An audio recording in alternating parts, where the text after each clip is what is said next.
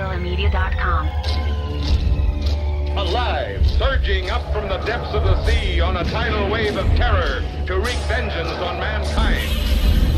Raging through the streets on a rampage of total destruction. The GameZilla Podcast. Is this the end of our civilization? Prepare for gaming domination. The mightiest monster of them all. Grimlock the Dino 9, GameZilla. Look, there comes one of them now.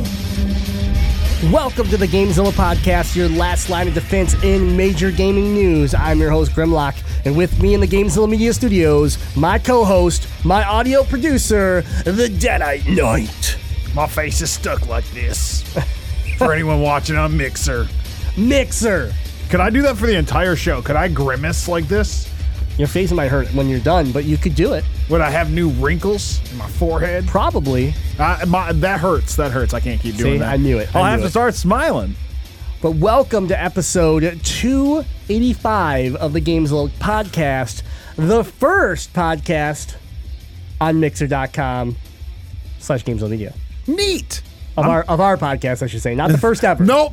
Everything that happened before us was filth and a waste of time. This is a monumental moment for Mixer.com. They talk about Ninja. They talk about Shroud. They talk about Cathalion. And now they talk about the GameZilla Podcast. That's true. You're right. We're big. We're big. We're huge.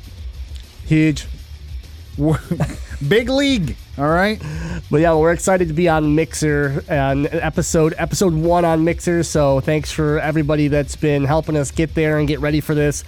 This is our launch episode here. So we'll mention it a couple times throughout the show just to kind of start branding it, start building it into our brains as far as where we're at. Because I know my personal streaming, I've been streaming for a month on Mixer, and people will always share sparks, what they call the currency on Mixer. And I'll be like, hey, so-and-so, thank you for the 10,000 bits. And then I will be like, yeah, they're not bits, they're sparks. And I'm like, damn it, I did it again. So, like, there's a little bit of adjustment that needs to be made, in my brain at least. So we'll get there, though. We'll get there. But yeah. Sparks sound so much more whimsical. Yeah, no, they're great. We got sparks and embers. Right? They're fun, too. You actually can do stuff with them that I find enjoyable. Anyway. I'm like wizard dust. Yeah, wizard dust. I snorted a line of wizard dust before the show. Oh, all right. So let's get Save me video games with your wizard dust. Let's make sure we thank our patrons. So why don't you go ahead and do that for us? Thanks, patrons. Thanks for supporting the GameZilla Podcast at patreon.com/GameZilla Media. If you support us, you get a litany of great perks that are only available to you, the financial backers of GameZilla Media, like exclusive shows that no one else gets to listen to with their eardrums. You like knowing which video games are gonna blow, like Death Stranding, and which ones is gonna be great, like Pokemon? Well, then I guess you need to listen to Must or Bust, because we tell you which ones are must purchases and which ones is a waste of your damn money. And that's just one of the many great exclusive shows you can only listen to at patreon.com/GameZilla Media. And guess what? All your other favorite GameZilla podcasts like The Legend of Retro or The Noiseland Arcade, they got exclusive shows there too, available for you for just $5 a month. Listen, you could spend $5 a month on anything and it would pale in comparison to the quality audio content that you will receive to your eardrums at patreon.com/GameZilla Media. Go there and contribute today, and guess what? There is a $1 tier, but really the big bucks for you is at the $5 tier for exclusive shows. They're not on Spotify. They're not on iTunes only. Patreon.com/GameZilla Media. Yeehaw!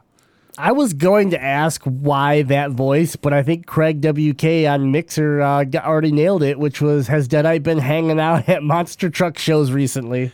No, if I were hanging out at Monster Trucks, the Patreon perk, the Patreon plug would have went something like, Saturday, spend your money at GameZilla. Get your Patreon exclusive shows only today at the Pontiac Silverdome. He's got a point. You got a point there. Yeah. You did it wrong, though. It's like Saturday, and Sunday. And Sunday, too. It's Monster Jam. All right, well, thanks to our patrons. Thanks for supporting this show. We appreciate it. Oh, my goodness. We have... Give us your money. We got some good topics today. We're gonna get into here in the news, but I want to make sure that I get some hydration going, and then he's got all of his buttons clicked and ready to rock. Listen, I never press the right buttons. It's part of my charm. It is part of your charm. That's part of my charm. I don't think I've heard that one before, but I appreciate you. You know, I pull some new bags out of my trick. Yep. I wasn't even drinking this week. Yeah. That's I wasn't even drinking. I was doing math. that thermos isn't full of vodka. Not at all. Okay. Anyways, we're gonna get into it. Here is the news. I'm searching the web for the latest gaming news. Searching GameZillaMedia.com. Downloading headline. Alexander, what about this monster story of yours? Download complete. Topic number 1. Okay, topic number 1. We had BlizzCon happened over the weekend, right? So a lot of news that had already leaked out, but a lot of stuff got confirmed. So we wanted to just kind of cover on a high level what to expect. So but before I get into like some of the actual positive news, let's just cover that we knew that there was going to be protesting happening outside of the event. We knew Blizzard has not handled themselves very well when it comes to the Hong Kong protests and all the situations around banning some players and stuff. So I will say that whole situation didn't get any better, but didn't get any worse this weekend because your CEO came out and did make a statement and did finally just say, "Hey, we handled this bad. We did it wrong. We're not living up to our expectations of how Blizzard is held at a higher level, a higher standard when we're coming to global affairs and just situations like this." And they apologized, right? And they basically said that moving forward, there are going to be changes, and we don't expect everyone to just forgive us today, but hopefully when you see these actions take place, you will then at that point realize that we're being serious. So it wasn't great, but it was better than anything they've done in recent weeks. I'll give them that. So, well, they've basically been waving a flag that says "We love communism" for weeks. That's true. You're right. So, and guess who doesn't love communism? Me. I don't love it. Right. Yeah, I love freedom. They haven't done themselves too much positive, and so I think they realized, obviously, in the wake of their big convention, they wanted to make sure that it wasn't a complete waste of time and negativity just spewing all over the place. They acted, and we'll see how it all pans out. I'm not going to give them credit for anything. I'm not going to bury them for it. So, but let's get into what actually happened at BlizzCon. Okay, so there's some highlights. First of all, let's congratulate the first woman to win the Hearthstone World Championship. So that happened at the event. That's cool. So I think it's a representation thing. I just don't think there's as many female professional gamers. Yeah. So because you don't hear about a champion all that often. So it is a big deal that we had a woman win a major gaming championship. And it was super cool. She took the stage and right away, she's Chinese and had a translator with her. And her translations were, I don't have them right up in front of me, but for basically they were, hey, doesn't matter what gender you are. If you believe in yourself, go for it. If you think you can play well, play. Who cares if you're a girl, type deal. Like she basically was just setting it up like you can do it type deal, and kind of set the stage for, I think, a new push for that. And we've seen some female players hit Overwatch League, and we've seen female players in League of Legends and stuff, other pro circuits. But this being a grand champion now, that's power. That's power for them. That is movement for them, and it's good to see. That's super super awesome. So, but yeah, you saw that too, huh? Okay, well, we just got hosted by someone with a terrible name. No, followed. Oh, yeah. Yep. No thanks. Anyways, you can unfollow us. That'd be cool. Yeah, and we're on Mixer, so there you go. That's where you can unfollow us because we're on Mixer. Okay, I'm sorry. I was thrown off by that. Anyways, we got again back to the BlizzCon. This is the soft launch, so we need to we gotta also have our mods in place to take care of things like this, right? So our bad. We'll clean it up. But anyways, we so that was cool. That happened live at BlizzCon, which was neat. And then let's just get into some of the announcements. We saw Overwatch and what the future of Overwatch was going to be in Overwatch 2. Yeah, right? Which we talked a lot about last week, that it leaked and we had some thoughts of what we thought it could be, and now we know. Yeah, I think we weren't sure if it was Overwatch Chapter 2, Overwatch 2, right? We had talked a lot about this, but I mean, the rumors were pretty spot on that they were going to build the world around Overwatch. We were going to see more PvE aspects. We were going to get more storylines of the characters that we've come to care about and enjoy. But overall, it just is it's about what we expected with this new PvE mode that's going to start in this, in Paris or whatever. And we got to watch like about a 8-9 minute trailer, and it was really cool. I mean, but it was just a cinematic trailer, right? Which we already know they do well because they've made a bunch of short clipped trailers that were cinematics for different characters, and they're cool and all. But this one was just more detailed, more thought put into it. It triggered like feelings. It triggered excitement and happiness. And to me, it was like, this is what I want. I think my reaction to it was, this is what I wanted from the get-go. So they're calling it highly replayable, co-op, PvE. And I'm like, this is what I wanted in the beginning. And as I learned more about Overwatch and where it came from the MMO that was supposed to replace WoW and all this stuff, like I wished that Titan never got canceled, because I was like, yes, this is fun, but man, I would have loved to see what the whole deal was.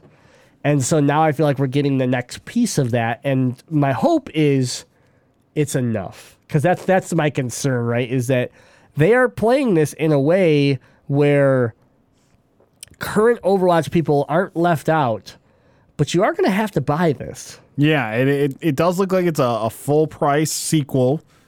But like Grim said, not everyone's left out. You will be able to cross play between the two games on the PvP maps, which to me is super interesting. I don't remember of another time where that's something that they've worked out, to not leave behind people that don't adapt. I can tell you that it's weird, because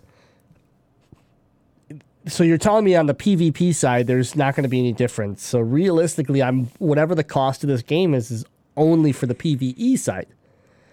And then what about the push mode, which is the new multiplayer mode? Is the push mode, like, am I going to share maps only in like PvP standard multiplayer and I won't get access to push mode unless I buy 2? Mm-hmm. And there's still a lot of that kind of stuff up in the air about it.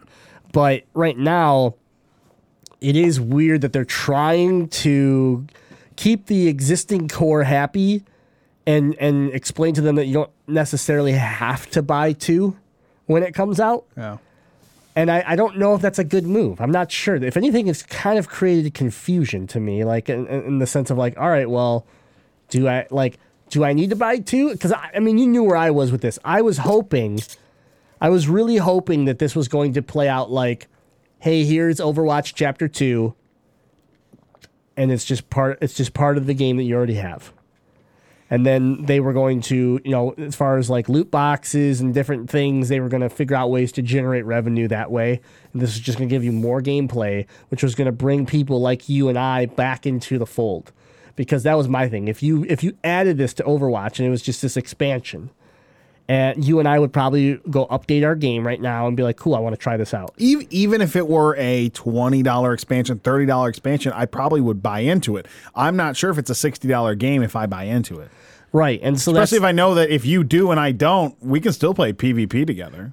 That's true too. So, and then the questions come into play that Destiny has tried to do this in the past, where like, people that bought the DLC and people that didn't could still play, but then we ended up finding paywall issues where I was getting advantage. You were locked at this light level and we're getting the new equipment. And because of it, it was boring. Like there was no point to play it other than just playing with a friend, where I was actually gaining something. Right. And so like that still comes into question is now as Chapter 2 starts to age and they start to have events and everything like that, am I going to have access to these new skins and you're not, or what?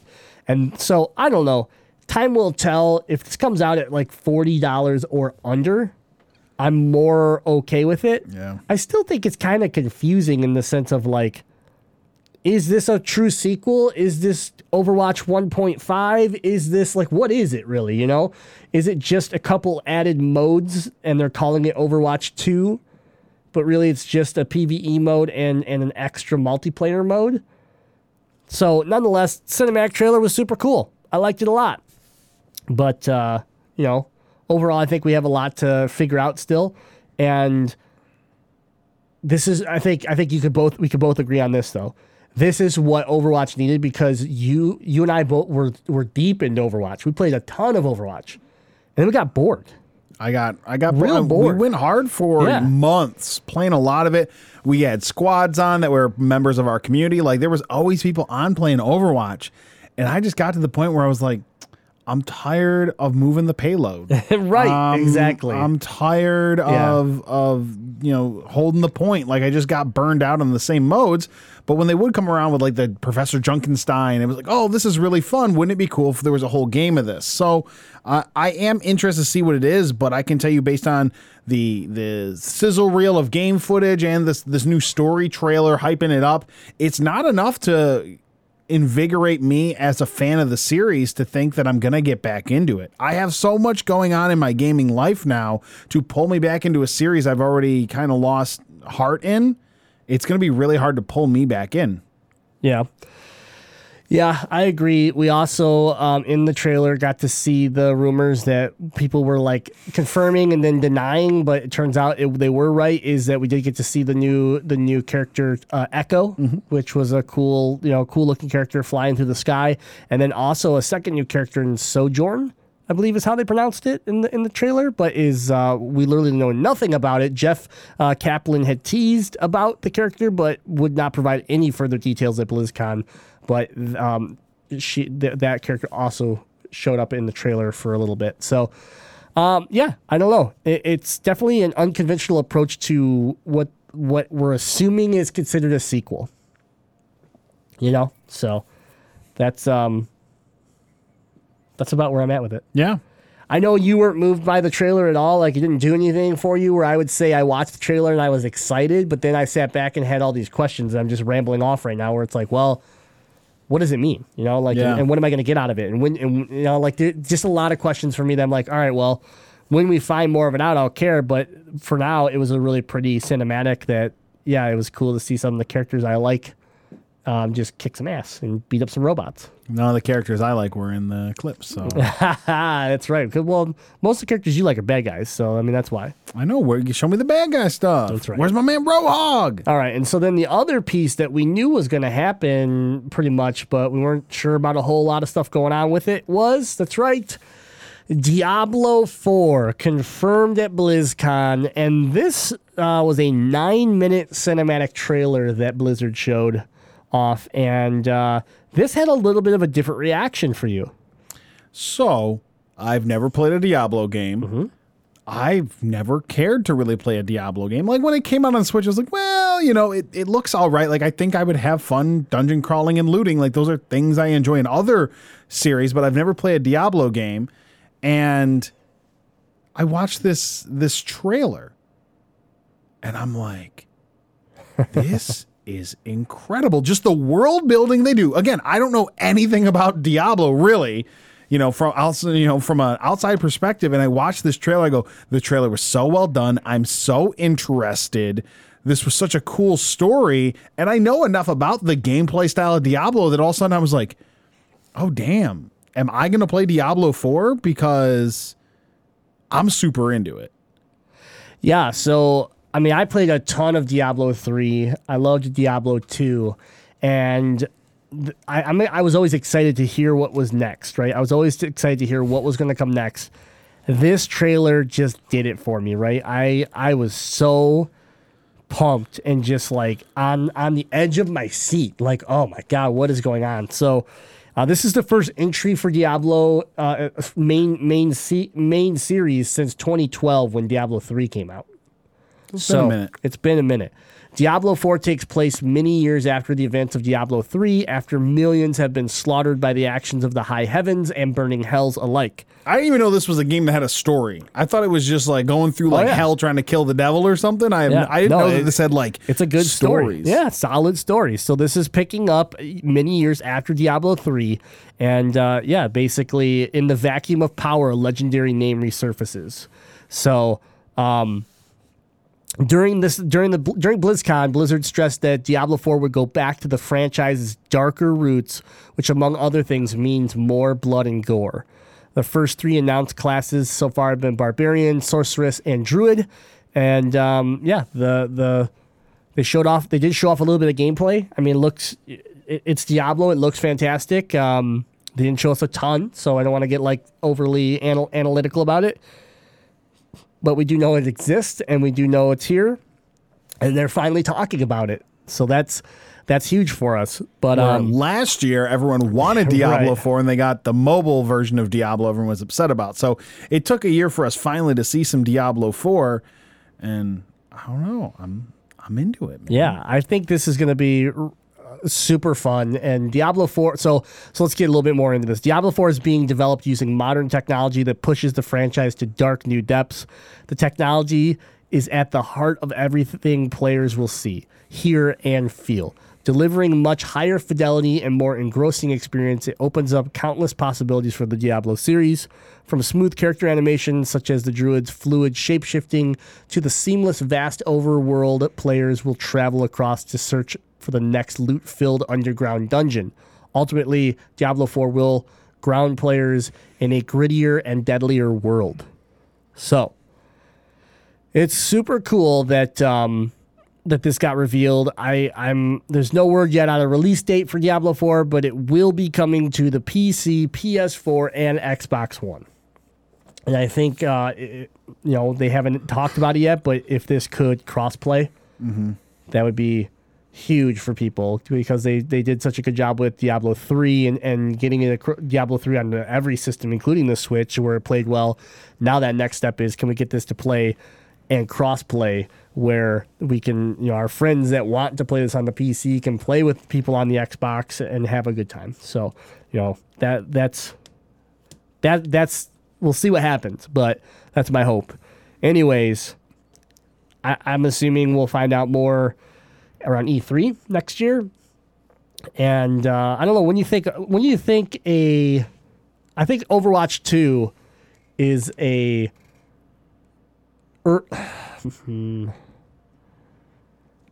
don't know. I feel like Overwatch 2 is next year for sure. Overwatch 2 is going to be June or July of 2020. Yeah. Because the original dropped in like a May, June, July, like kind of time frame. And I think they're going to drop this one similar in time. Yeah.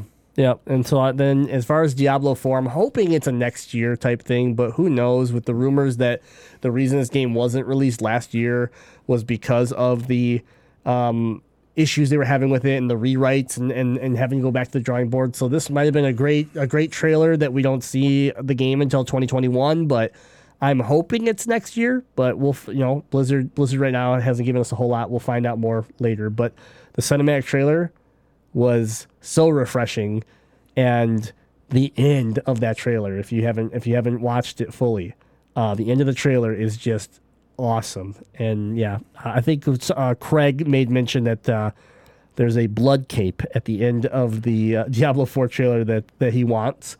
I think at the end of that trailer we all thought, "Damn, that's a badass cape." True. So that's one of the sweetest capes I've ever seen. Around E3, I remember making kind of a point of like complaining when a game was just shown off with a cinematic trailer. Yeah.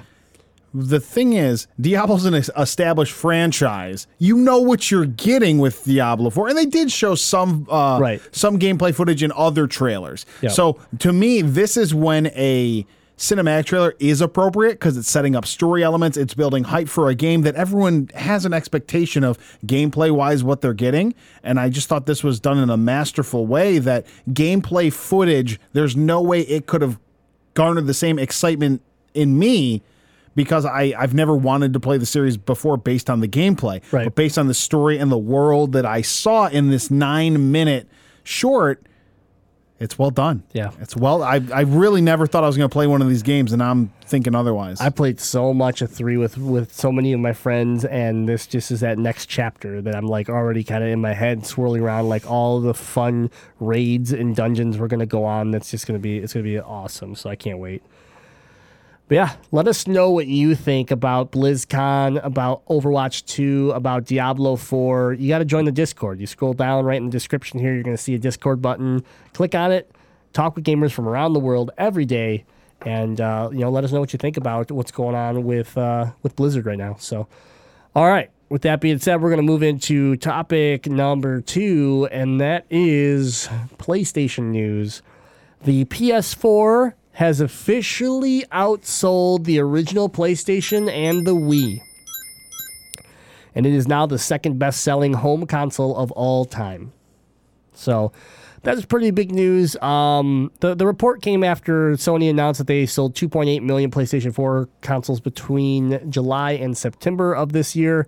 And that now officially puts them into a new total of 102.8 million. That's crazy. Yeah, so that's pretty cool. The original PlayStation was an enormous success, and it sold 102.5, so it just edged that out. And then the second best-selling home console of all time, it's now the second best-selling home console of all time, behind the PS2, and which sold a unrepeatable 155 million. I think your big point about the PS2 was the DVD player. In that time era, it definitely served a dual purpose. But the Nintendo Wii, just so everyone knows, had a total of 101.6 million. So PS4, in a generation that, if you remember before this gen happened, everyone assumed the home console was dead, and now here's the PS4 sitting at number 2 all time. It beating out the Wii is a really impressive thing in my mind, because the Wii was sold to so many people that's the only video game system that they've ever purchased. So it is really impressive to see how many PlayStation 4s have been sold, because again, they are still being sold to people that are core gamers. Yeah, and I don't think they reach the PS2. No, but I no think, chance. but we do have to sit back and look at the fact that PS4 isn't quite done yet, with major exclusive games that are still set to be a PS4 title in The Last of Us Part 2, Ghost of Tsushima, and Death Stranding. Ghost of Tsushima, no thanks. It's a sucker punch game. It's going to draw people. No thanks. But Last of Us Part 2 alone will sell systems. Oh yeah, no doubt. So, I mean, do I think it's going to sell them 53 million? No, but I think they pad their numbers and solidify a solid number 2 spot. Yeah. So, congratulations to Sony. That's pretty big. That's pretty cool. We weren't sure if some of those numbers were going to be reachable, in the sense that how people play games nowadays. Back in the PS2 era and the Wii era and PlayStation era, you didn't have phones. You didn't have, you had Game Boys, but they weren't capable of what a Switch is nowadays. So it is something to be impressed by and acknowledge what Sony has been able to do with the PS4 platform. All right. Our last topic, I think. No, I'm wrong. I'm way off. I counted BlizzCon as 2. That was my bad. So topic number 3, Ninja Theory is back in the news.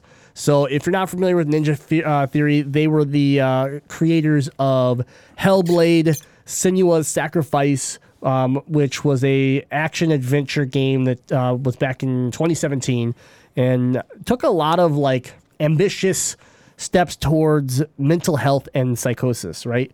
And so, I don't want to give spoilers away about the game, but Senua, which is your character that you play inside Hellblade, is fighting multiple forms of issues, physical, mental, and when you play through the game, you learn more about that. And so, it was very interesting, because when we started to learn about this game, and we learned that the amount of work Ninja Theory put into the neuroscience and actually working with scientists to understand mental health, and build that into their game, it won a lot of awards and a lot of recognition because of how much light was brought to mental health.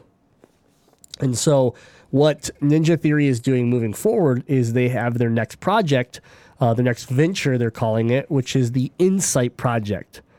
And they're excited to do this because Microsoft, so for those of you that don't know, Ninja Theory was purchased by Microsoft. They are a Microsoft Game Studios company now. And they are excited now because they are able to work on the projects they want to versus have to, is kind of how they put it, is that instead of having to, work for hire games and do stuff like Devil May Cry or stuff like that, yes, they were happy to work with, but it's not their game, right? They can work on their project now, which is the Insight Project. The team will use the tech, game design, and clinical neuroscience to work on new methods of therapy for mental disorders. Ninja Theory co-founder called the undertaking a continuation of the collaborative work the studio did with the neuroscientists and mental health professionals on Hellblade. So this, they said this is possible because Microsoft acquiring them has taken a lot of pressure off of the studio and has allowed them to develop, allowed them to stop developing other people's games and work on their own projects. So it sounds really cool because basically, I don't want to get into like super detail stuff here because they break it down in this article on The Verge, but they want to take things that usually would be invisible, in the sense of like, you think of like a condition and you can find a symptom because of it. But in mental health, there are so many situations where that symptom is invisible and they can't find it. And so it's just lost. And when that happens, you really have this situation where video games or visual storytelling, but with input, with a controller, with something that the person can react to, can actually help and diagnose and really bring those things out where normally we would never be able to see it. And so that's very interesting to me. They bring up examples of someone with anxiety and the symptoms, the heart racing, the sweatiness, the different things that happen when you have an anxiety attack. And then they talk about a game where all it is this boat. And the idea is you have to get this boat from point A to point B. But you have to do it where you have to keep the water at its calmest ability. So yeah, you might be able to mash the gas pedal or something like that, but you're going to create tons of wake and water movement. So the idea is it's a calming exercise, but it's not an exercise. Because so many patients, they go to get help and they're given these exercises and they're given these things that they don't really want to do.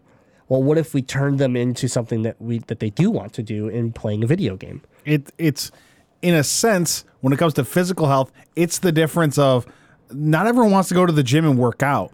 But you know what's really fun? Kicking a soccer ball around with your friends, hopping on your bike and going somewhere, like it's the difference of making it an activity that's desirable to do. Not everyone likes lifting weights. Right. For the people that do, I respect them, but I don't. I would much rather go play a game, go for a bike ride, that sort of stuff. So it's the same idea, making a video game that is supposed to help you manage, how your brains work in there with something that you want to do, something that's desirable, something that is interactive, and that's really cool. Yeah, exactly. So this is super cool, and it fits right. I could see why, like, Microsoft, spending the little bit of time I got to spend at Microsoft this year at headquarters, and seeing the things that they're doing with accessibility and just making sure video games are available to everyone. This makes complete sense now as to why they bought Ninja Theory, especially if they knew this is what Ninja Theory wanted to do. Mm-hmm. Microsoft was like, this is a home run. Like, we're already trying to build in so many directions that aren't the norm, that this is perfect for us. And here we are now learning about this new project for Ninja Theory that, could open doors up for so many things. And the data that they're going to be able to collect because of this, and how it'll be able to help future people and hopefully improve on mental health, which we know is a problem. So it's super cool. I give all the credit in the world to Ninja Theory, a company that was a rather small group that clearly made a big enough wake, to be recognized, and to have someone like Microsoft come along and say, we really like what you're doing, we want you to come aboard, and giving them resources that they never thought they would have. Yeah. So super cool. I look forward to see what they are able to do in the future. I think there's a really good chance that 10, 15 or more years from now, we're going to be able to look back and say like, wow, this company was doing something that they were trying to make a real difference in the world. Our generation, I think, is the first generation that actually takes mental health as a serious issue, because it's clear that so many of the problems people have in life actually connect back to just the way their brain functions, just the way that they can functionally think and live. And people can't help certain things about that. And I think our generation is more sympathetic and understanding and tuned into that. And it's going to be really cool to see what Ninja Theory is able to accomplish with potentially helping people. Because let's be honest, some people might need to go to therapy, but they either don't want to, or because they have something going on in their mind, they can't bring themselves the will to even do it, or they don't have the funds to make that happen. Well, maybe a video game is an accessible way that they can connect and help manage, what's going on with them. So there's just so many upsides to what this could do to help people. We're seeing it already. I mean, we do a lot of volunteer work with the Children's Hospital, and we see how they're integrating video games into children's lives when they're stuck at the hospital, and trying to help them cope with things and learn and also at the same time just be kids sometimes, right? But they're taking a product that wasn't necessarily designed for that, and they're manipulating it to try to use it as a tool. So it's finally cool to see, and I don't want to say no one's been doing this. Like when we go to PAX, you can meet a lot of cool companies that are doing a lot of neat things. It's just unfortunately they don't get that exposure that maybe you would hope they'd get, because they're not Call of Duty and they're not Borderlands 3 and so on and so forth. But they're there and they are doing really neat things, and I always love spending time with those companies.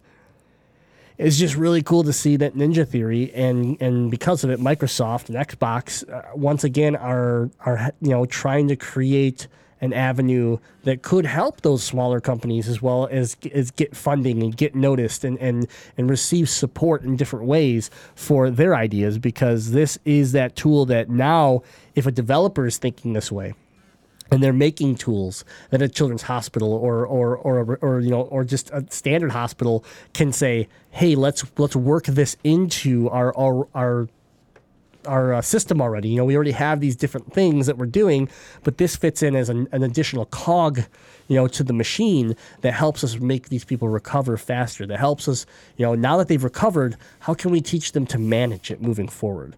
And things like that. So, yeah, it's really cool, and like I said, I look forward to seeing what Ninja Theory ends up showing us here in the next couple of years.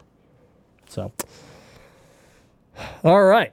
This is a great one. If you have thoughts on it, get in our Discord. We'd love to talk to you about it. Our Discord is a place where people are pretty open and comfortable talking about how they're doing in their lives and stuff. So if it is something that you have some depression or you have something like that and gaming's helped you, well, the Gamezilla community would be happy to rally around you and support you too. So yeah. All right, our last topic for the news is simply Xbox All Access, right? We're on Mixer. It's day one of our Mixer show. We got to make sure we give some love to the big Microsoft, the big X, okay? I won't be bought. They already bought me with a hat. If they send me a hat, they got me, though. Yeah, I know, right? Man, this hat's slick. Look at That's a good hat. Look at the little robots on the bottom. Woo! Too far. I don't want it. Okay. Burn it. Anyways, last year, Microsoft released a all-access bundling service that we found really interesting, and we thought it was a really cool idea where people could get into the Xbox platform for a monthly payment. The idea is they're bringing it back. So Microsoft is bringing its Xbox All Access bundle pack back just in time for the holiday season.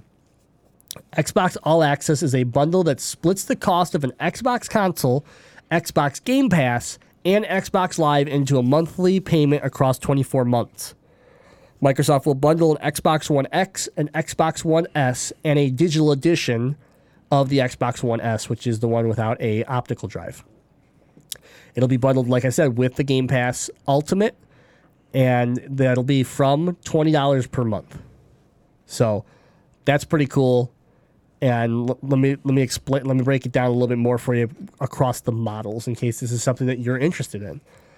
So, the $19.99 monthly base bundle will include an Xbox One S with 24 months of Xbox Game Pass Ultimate and the option to upgrade early after 18 months.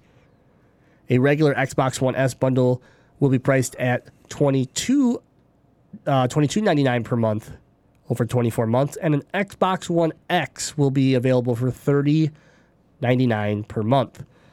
Microsoft is introducing a special upgrade offer for the Xbox One X bundle with the ability to upgrade to Project Scarlet in 12 months' time. So that's the new piece to this, which I thought was super cool. If you go sign up to get your Xbox One X, then by next year when Scarlet launches, you'll have an upgrade option to go to the Scarlet. The details on that haven't been disclosed as far as what that means. If you just hand your stuff over and you pick up the new one and maybe your price changes a little bit based off of the pricing, I don't know. But the fact that it's built in to give you the option is super cool. So this is pretty neat because when you do the math, and I thought they had it broken down here for us. Yeah, here you go. If you consider an Xbox One X currently retails for $399 at the Microsoft Store, the Xbox Game Pass Ultimate is usually $15 per month. Then the total cost over 2 years is $758.76. If you pay Microsoft $30.99 per month over 2 years, the actual cost for you is $743.76. So you actually save a little bit of money, and you spread the payments across that time. And you get the access to a Project Scarlet upgrade. It's not a bad deal, you know? It's not. And, I know you and I are both at phases of our lives where we can go spend the money to buy a video game system. But to me, who this is appealing for is like if I was a teenager working my first job, maybe trying to pay for college and just didn't have $500 sitting around to go buy a game controller, systems, all that. I could pay $20 a month, and spread it out while I'm in school or something like that. Like it's just a different way to pay for it for different people. It's a way that we've become more accustomed to in the sense of smartphones, right? Yeah. Most people, I know not everybody, but most people sit here and have no problem paying their $20 to $30 per month for their phone over a 2-year contract. That's what this is. It's the same idea. They're just applying it to a game console. That's all. Yeah. So I think it's super smart for Microsoft because you don't see anybody else doing this, right? Sony's not doing it. Nintendo's not doing it. So you have a way where Microsoft's saying, hey, if you don't have the money, all that money up front, no worries. You can still get into our platform. And, some people will argue, well, if you don't have the money up front, you shouldn't be playing video games or whatever, right? But at the same time, like, how many people wouldn't have a smartphone right now because they couldn't go out and drop $1,000 on an iPhone? Yeah. That's, it's the same question. The difference is, I need a phone versus I don't need an Xbox. There is that debate to be had. And yes, phones have become more of a necessity, but I could even argue that is a phone 100% a necessity, or could you just live with a flip phone and make phone calls? Yeah. Okay, because you can sit here and call them necessity, but a phone's not necessarily just a phone because I can give you a little, Nokia flip phone, and you could still, be in contact while you're on the go. I think, and again, I want to go back to my point. Let's say you're a high school kid, your first job. You're working at a fast food joint. You're working at a gas station, just something like that's your first job, and you don't have enough money saved up to, again, go out and buy a game system. But that's what you want to do because you're a kid. Yeah. You have a part-time job. You're in high school. You can be a kid. You can mow lawns and afford this platform to play video games because some people's parents can't go out and buy them an Xbox or won't. And so, again, I know that's the mindset I'm in. Like, this is affordable for that person. But, again, that applies to anyone of any age range. We live in a world where not everyone has $500 laying around, but they can make $20 a month for the next 2 years work, opposed to why should someone wait 2 years to play video games when they could afford $20 a month now. That's what works for some people. Yeah, absolutely. I completely support the thought process. My Apple Watch, for example, I picked up with my phone because they just baked it into my monthly payment of my phone. If they wouldn't have done that and they said, "Would you like this Apple Watch for $400?" I would have said no. Because I didn't think a smart watch was worth the money. But when they were like, "Hey, we could add it to your phone bill for, whatever it was, like an additional $8 or something like that, or something like whatever per month," I was like, yeah, sure, let's do it. Yeah. Because I did want one, but that's the fact. That's the key when it comes to marketing too. Is that what's the value to each individual? When you tell me, well, you have this phone and you can have the watch for just a little bit more per month, well, I'm already paying that monthly bill. When you tell me I can have this phone, then I need another $400 up front, and be like, well, I could go buy an Xbox One X for that. That's right. Like that's where my mindset's at. That's where my value's at. Now the next person could sit there and say, well, $400. That I gotta make sure that my kid has all the school supplies and everything. So yeah, I'll wait on the watch. Mm-hmm. So it's smart from a business standpoint, but at the same time, it puts the technology into the people's hands, which is what's that going to lead to? It's going to lead to game sales. It's going to lead to to DLC purchases. It's going to lead to all of that type of extra stuff that you get when you just turn your Xbox on every day. When you turn whatever device it is on every day, and then you go to the digital store, or you stop at GameStop and you're like, oh, I'm just going to grab this or whatever it is. I mean, they know where they want to get you. It's not necessarily in the hardware itself. Mm-hmm. It's in the fact that you're going to own this for 2 years, and over those 2 years, we project you're going to spend this much money to use this device.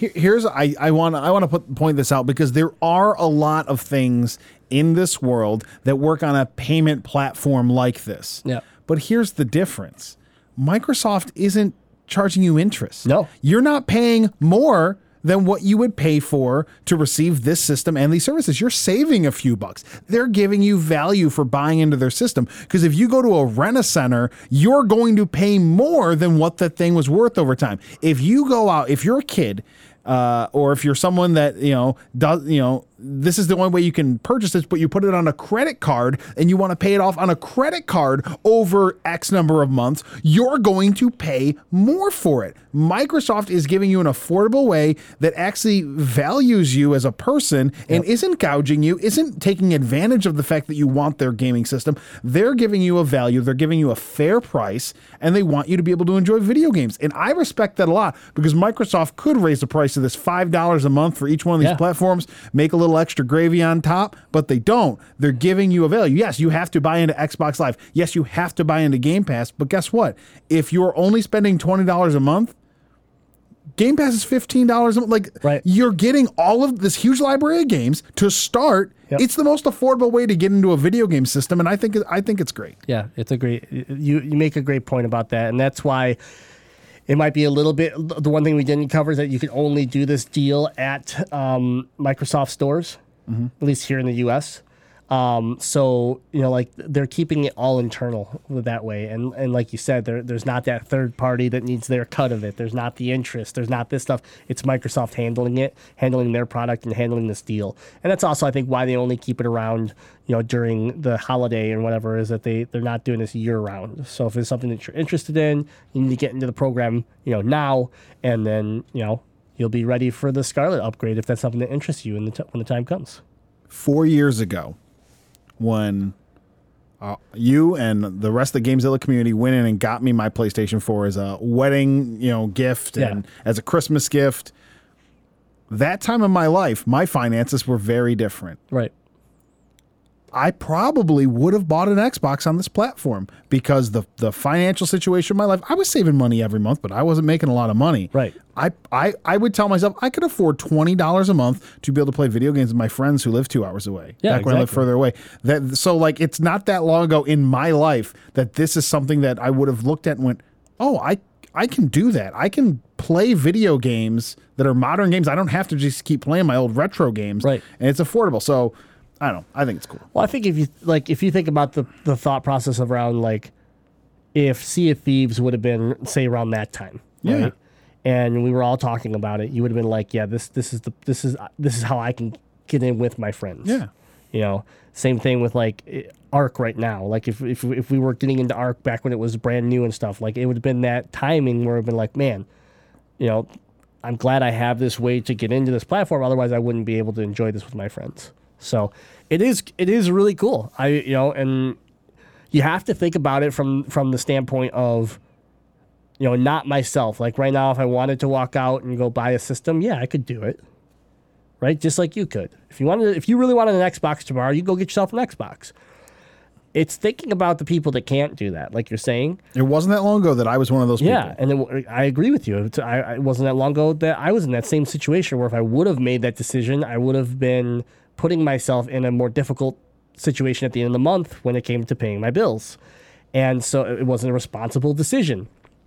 So, you know, for me, I look at the standpoint of like, I've recently just played Arc and stuff with a community, and I've talked to a few people that are running on original Xboxes that are falling apart. They're literally like just dying.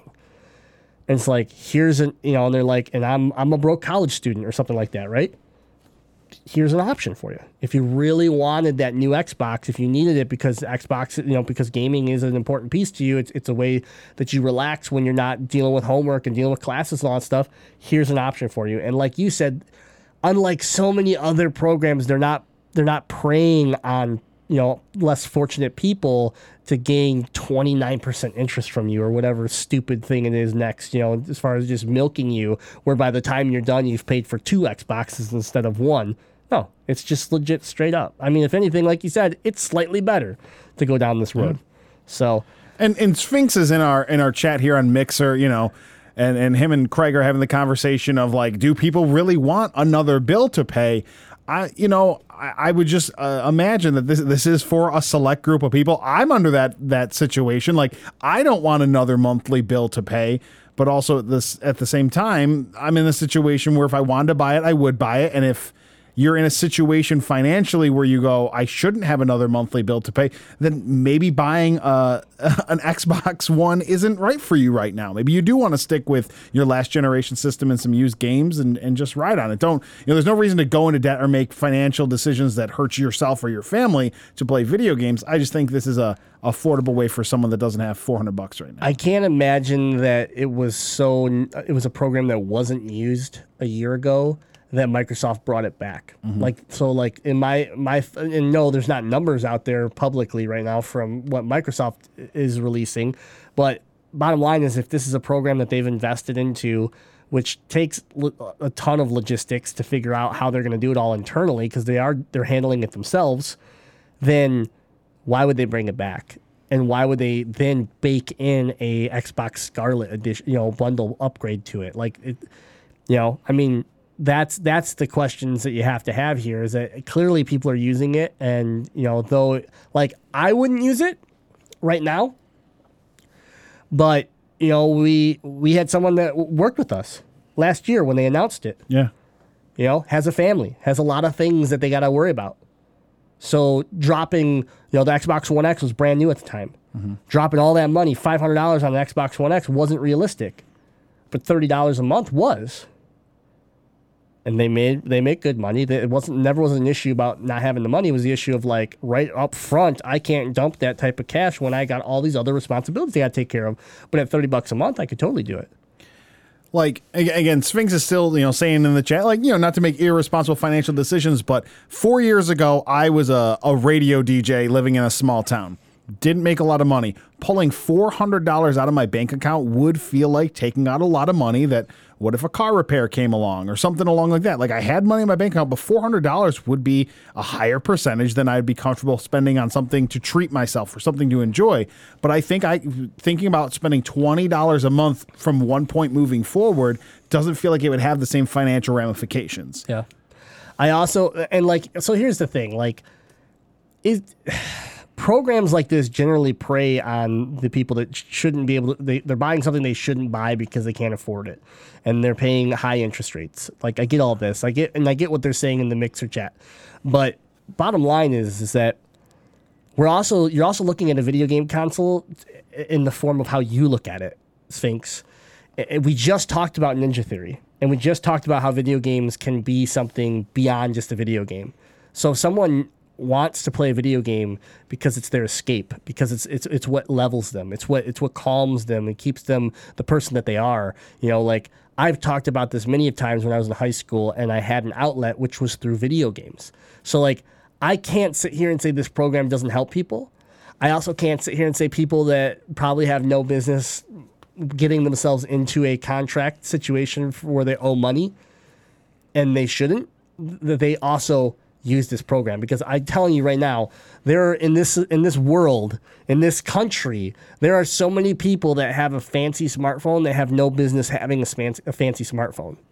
But that's just my opinion on it. But like, people buy into these programs because they go, oh, it's only $30 a month, but they don't add it in their head that they're like, well, I'm actually dropping $1,000 on this phone over 2 years. And I have no business doing that because I have A, B, and C that I need to take care of, and I can't. I get that, but at the same time, you can't look at a program and say that this doesn't exist and that it hasn't helped anybody. So I don't know. I look at video games in a weird way because they helped me through dark moments in my life, and I like the idea that someone has access to them now more so than ever because of a program like this, than have to go and trade in everything they own to GameStop and get pennies on the dollar so they can get a refurbished Xbox and go home with one video game and play it and be happy with that. Instead, they can go do this strictly through Microsoft, have access to over 200 video games, and have Xbox Live to play with their friends and live in an environment that they want to create. Be it competitive, be it just, I want to build cities and relax and just stay calm. They have a wide range of choice. And so when you look at it that way, it's a much healthier situation than saying someone going and grabbing all their stuff and just hawking it to GameStop so that they can buy someone else's secondhand system. So we're pro it. We're all for the program. So cool. So that's our attack on the news. For these topics and much more, please visit GameZillaMedia.com, where you can find our YouTube channel, our blogs, all of our other podcasts, everything that goes on in GameZilla Media, all at GameZillaMedia.com. I think it's time for the Zilla Update. Ooh, let me hit you with the update. That's right. Let's get into it. Zilla Update. I just wanted to take my couple minutes here to thank the Mixer community. From a personal standpoint of Grimlock the Dino, I have had about a month now. We hit that 1 month mark, and I can say I've had a fantastic time streaming and gaming with people, and even making new friends, and just and being able to join their streams, game together, all sorts of different stuff. Primarily revolving around Ark, Survival Evolved, and also Fortnite and some other games mixed in, like even League of Legends. So it's been pretty cool to experience that across all these different games, and people still show up and talk and want to if they don't know about the game, they want to learn about the game, and it's been fun. It's really been a give and take, and it's been enjoyable. So that's been my gaming moment of like the month. But this last week, especially, where we had our second ever community night for Ark, that again went really well. It was a lot of fun. And we had some loss within the community night, where we had a couple carnivores show up into our city and just cause some havoc. And so, I have already learned that situation because of my boat that I lost with all my dinosaurs on it. Others haven't. So, like player one Miggy, who lost his house and all of his dodos and his dinosaurs because the Carnosaur came through and just ate everything. Carnosaurs don't play. Yeah, they don't play. And so he was like, that's it, I'm done, I'm quitting. And I was like, whoa, man. Like, just go build a house up on the cliff over there. Let's just breathe. And you're going to realize, like, everything is okay. And, sure enough, he came back around and everything was good. You realize he didn't lose that much. And it's just like, but it was... It was a great night, but it was like a night of learning. Like, there was a lot of learning going on. So, anyways, community nights are every Friday night, and they're a lot of fun. So that, and then I have to admit something, and I'm not happy about it. Am I gonna be ashamed of you? Yeah, you're gonna be ashamed of me. I'm just gonna label myself. I'm a hypocrite. That's all there is to it. I've been playing a mobile game. Oh man, Miggy is not even here to savor the fact that you're sucked into something on your phone. I told this game it'll be dead in a week. I told Games Miggy though that this was happening. I was like, man, I was like, I really wish you were gonna be here because this would be a moment that you could hold over me forever, you know? And so he got a little like a snippet of what happened. But you were playing Dragon Morph again or whatever that no, crap none was? of that garbage. Dream Dragon, what was that game called? Yeah, I don't remember actually. Dragon Mist? I'm not even sure actually. I'm glad that it's completely out of my brain. I'm not sure what that game is anymore. But anyways, I've been playing a mobile game, but here's what's even worse. I've been playing a mobile game secretly because I know there's other people playing this mobile game and I didn't want them to necessarily like call me out, right? So and I'm getting to that point now where I'm like, well, do I join their like group? Right? Do I just like jump in their group because I know the name of the group? Dragon Seeds. It's not Dragon Seeds. That's a PlayStation game. What was your game, Owl? Oh God, BMC got Merge Dragons. Merge Dragons. That's what it was. Fox McCloud was on it. But BMC and Mixer nailed it. It is Gears Pop. It is the Funko Pop Gears of War. You're playing that? Yes, I'm playing it. Oh man. So I was hearing like BMC, like Glitch, Xander, all of them talking about it. Oh, the Gears boys. Yeah, and so I downloaded it and I like played like the basic tutorial and I made my little Funko Pop like Gears guy. And I was like, okay, yeah, whatever. And then I found myself every day where like I would sit down and like click on it and just do a round. And then like I leveled up and all of a sudden it was like, oh, I can do horde mode, which is like this co-op thing with somebody else. But then I was like, but I don't want anybody to know that I'm playing this game. So I'll just not do that. But then like every day I was like, I kind of want to see what this is all about. So, I can join the Glitch has a group built and I was like, do I join it? Do I just jump in there? And everyone's like, oh God, here's Graham. But so I'm finally coming clean and admitting that I'm playing Gears Pop on my phone, and I maybe dabble with it like once a day to open up my loot box because it's timed, right? You go win a match, you get this loot box, you have to wait so long until you can open it. So then that pulls you in to try to like open it again or to open the app again. And I'm like, well, I'm in here, I might as well play one match. And it's a super basic, like, I don't know, what would you call it? Like, is it like a tactical sort of thing? Or? Yeah, it's honestly like League in a way. It's like, it really reminds me of Plants vs. Zombies, but like against another person, right? Oh, so okay. like you're both on this map. It's like a football field. It kind of looks like almost, and you just flick your guys out and they auto run towards the other side. And then their defenses take you out and like a tower defense, but then obviously the more that you progress down the field, the further you can drop your guys to kind of push that pressure, put the pressure on people. And the idea is you got to take down 2 turrets and then defeat the person, right? And that's it. So and you build your team off of pins. So as you play, you collect loot boxes. When you open a loot box, you get pins of characters. So then you can change your starting characters based off of the style that you want to play. You want these big brutes that you can drop in the middle, but they can't get behind walls, but they can take a ton of bullets.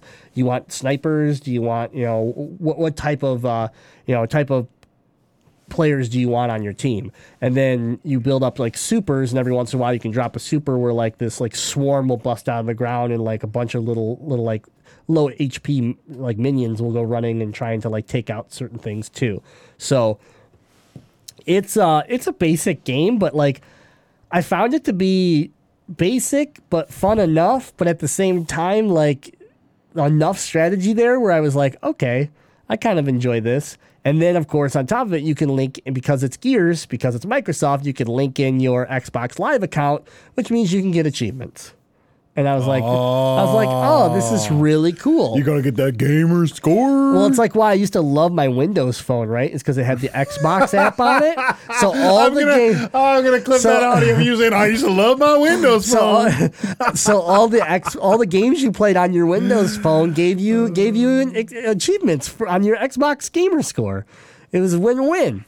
But yeah. So, anyways, It's nothing that I guess I'm super proud of, and you're right. Like it probably is gonna fade pretty quick. Yeah. But I'm sitting here playing a mobile game, and I'm like, I have a Nintendo Switch Lite literally in my bag right next to me, and I'm playing Gears Pop. Like, what the hell is wrong with me? I'm going to ask you an important question. I want you to. I have not spent a single dollar. Thank you. That's all I was going to ask. A single dollar on this game. If it were $10 or less, we were going to be cool. But if you said I spent $11, I was going to walk out of here. I did not spend a single dollar on this game yet.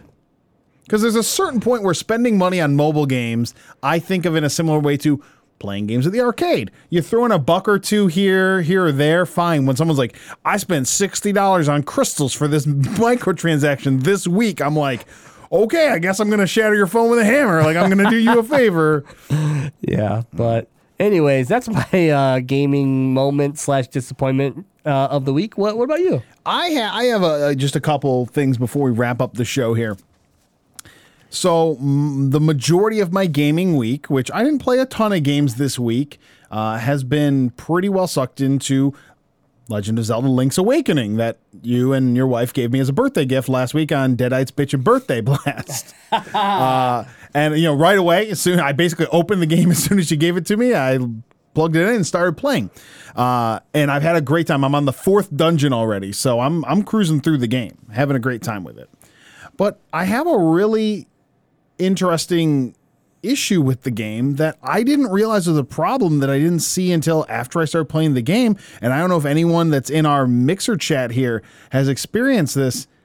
The game runs like garbage on the original Switch because you said you didn't have any problems on your Lite. I get so much slowdown when there's a lot of enemies on screen, when you're moving from sort of scene to scene on the map where, it's sort of, you can tell there's a little bit lag in the transition. Like the frame rate drops.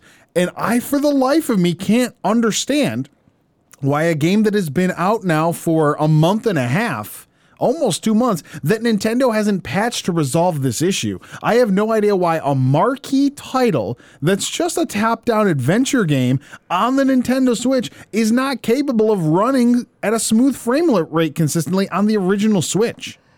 Yeah, you showed me the situation you were having, and I definitely, right when you showed me, I was like, I never saw that. Like, I've never seen that happen. So I don't know, but I played the entire game on the Switch Lite, so I didn't play it on my original Switch. I don't know, and we have other people that have played this game, so maybe someone can chime in and say that they've seen it, but what you showed me, which was you were in the swamp at the time, and it was the giant, flower that spit, acid at you or whatever, it was, shuddering. It was weird, and I was like, yeah, no, I definitely did not see anything like that. Craig WK just asked in the Mixer chat, I've played it some docked. I will say the majority is handheld. It still didn't perform much better docked, which is kind of, I expected. I was like, oh, well, it's not going to happen when I play it docked. And it's not game breaking. It's just one of those things that when I first started playing, I was like, what is going on here? This is weird. And now I've put, let's say 5 hours into the game or however far I am into the game that I'm used to it. It's not a good feeling to be used to a frame rate dropping on. Again, this is a marquee Nintendo title, right? That should run just fine. There's nothing intensive about it. So it's just one of those things that I just you Google it, you get on Reddit and stuff, and everyone's like, yeah, Nintendo doesn't really have any comment on this, but it's a known issue. So I don't know. It's just a slight disappointment, but it's not distracting from me really enjoying this game. Yeah, it's weird, and I know Craig asking you about the dock, but I played it on the Lite, which I couldn't even dock it, so I played that game 100% handheld and never noticed that situation. Yeah, but the hardware is slightly different in the Lite, so I am curious. Yeah. I do think when my wife's Switch Lite shows up on Friday, I'm probably going to pop it in and just fire it up and see how it runs. Just out of curiosity. Yeah, you have me kind of wanting. I'd have to steal it back from my wife because she's now stolen the game to play for herself. But well, she's playing it on a regular Switch. She is playing on a regular Switch, but I just kind of want to play it on the Lite again and see if maybe it's something I just didn't notice. Yeah, it's possible. But I mean, it was so obvious to yours that I feel like I would have noticed it. It was right away. It was disorienting. Yeah. I'm going the first couple times going from scene to scene. I go, oh, that frame rate's dropping. It's not running well. Right. So yeah, it's unfortunate. I'm glad though that you are still enjoying it. Oh yeah, it's definitely not enough to stop me from enjoying this. It's very quirky little Zelda adventure. I have a week and a half to beat this game. I got to beat it before Pokemon. So Yeah, It's my main gaming focus. How many dungeons are you down now? I'm nearing I have the boss key for the 4th one. Okay. So I'm cruising. Yeah. Because there's 6, right? Yeah, because you gotta collect 6 instruments. Yeah. Right? Yeah. So I'm moving through it. I know it scales. It gets a little harder at the end, but I'm moving. Yeah, it's not too bad though. Yeah. It's a fun game. Now I had another quick gaming moment of the week that I have to share because it's about my own personal failure, and I thought everyone would enjoy it. Thursday, my wife play Mario Party with me. She always wants to play Mario Party, and I'm like, all right, I'll play Mario Party with my wife. She's like, 2-hour game, 20 turns. I go, no, I'll compromise. We'll do a 15-turn game. She agrees. We're just having a good time playing some Mario Party. She always is better at the mini games, and I'm good at strategizing my way around the board to get the stars. I get good rolls. In 13 turns, Oh God, this story. I accumulated 6 stars. I am 3 stars ahead of her. And then the couple comms had 1 and 2 stars. I am destroying this game. To me, I'm 6 stars in 13 turns. There's 2 turns left. I don't even need to worry about it. Everything's cool. At turn 13, I was 6 stars in 13 rounds? Put me in the Hall of Fame, baby. I got it. I am taunting. I am just being brutal. I'm broke bitch, can't afford a star. Just going in.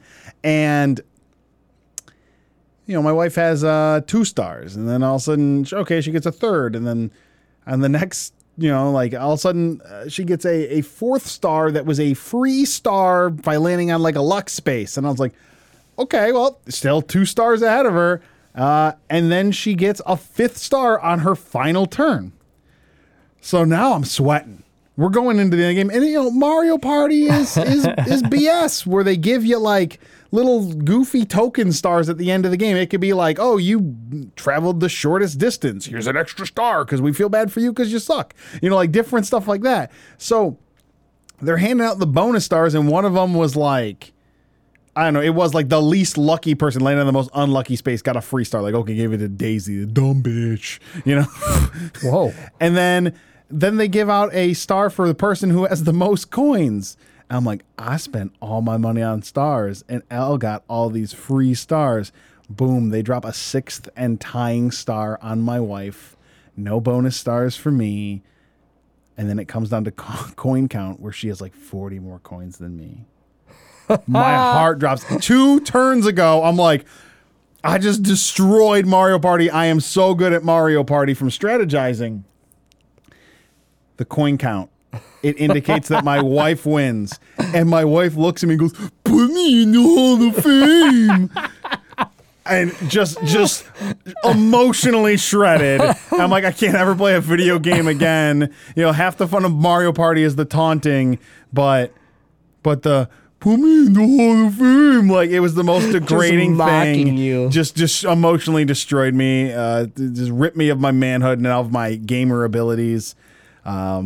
It was humbling. It was a humbling experience, but it was fun. I mean, again, I'm not a super competitive person, and honestly, it just works out better for me when my wife does win at Mario Party, because otherwise she accuses me of not letting her win. So it's better when she wins, because I never let her win, but she's like, why wouldn't you let me win? I go, why would we even play if I'm just going to let you win? She goes, so I can win. So it was good she won. I would have got. I feel every time, and Sphinx just said it in the Mixer chat. I feel every time that you tell me about a Mario Party story, it's about how you just got effed. You just got effed hard. Yeah, absolutely. It's it's never a good you're I had 6 stars and I went in 6-0 and I was oh cool, you dominated. And then here comes the story. Here comes the turnaround where the game comes to just rubber band and just bite you in the ass, just Mario Kart does. Just like when you think of these competitive Mario games, it's oh, you're too far ahead? Okay, hold on. Let me just shit all over you real quick. I will say, just crush your dreams. It wasn't too long ago that there was one of the maps on the new Mario Party on Switch where it's just one way. You just go one way and you keep looping. Yeah. And I mean, I was rolling 1s, 2s, 3s, and the other people I was playing with were just tearing through the map. Somehow at the end of the game, that tortoise effect, that slow and steady, I came back to win it, and I was the meanest person you've ever seen play Mario Party at the So end of the that's game. karma, Because see? I was playing with like Al and other friends, and I was like, oh, I am the greatest ever. Like I wasn't humble at all, because you can't be humble when you're playing Mario Party. And you know it's you live by the sword, die by the sword. If you're gonna do taunts like broke bitch can't afford a star, eventually the Mario gods slap you down for your arrogance. Yeah, it seems to happen to you quite often. I get what I deserve, but I don't ever go into Mario Party expecting anything to be fair, expecting to have a good time. Well, right, you've been screwed over too many times. You just go and like the way the dice land, the way you have fun doing the individual mini games. Yeah. Have fun trash talking and have fun losing. Right. All right, well, that's been our gaming moments of the week. What are your gaming moments? Join the Discord today, and you can go to GameZillaMedia.com. You can click on the Discord button right there. You can scroll down right in this description. You click the Discord button. But talk with gamers from around the world every day, and it's free, and that's where we hang out when we're not doing the podcast. So let us know what you're up to, and what's the last time Mario Party screwed you over? When was the last time Mario Party did something wrong to you? There you go, yeah. Where did Mario Party hurt you? On this doll, show me. All right, well, this has been episode 285 of the GameZilla podcast, the first ever episode on Mixer.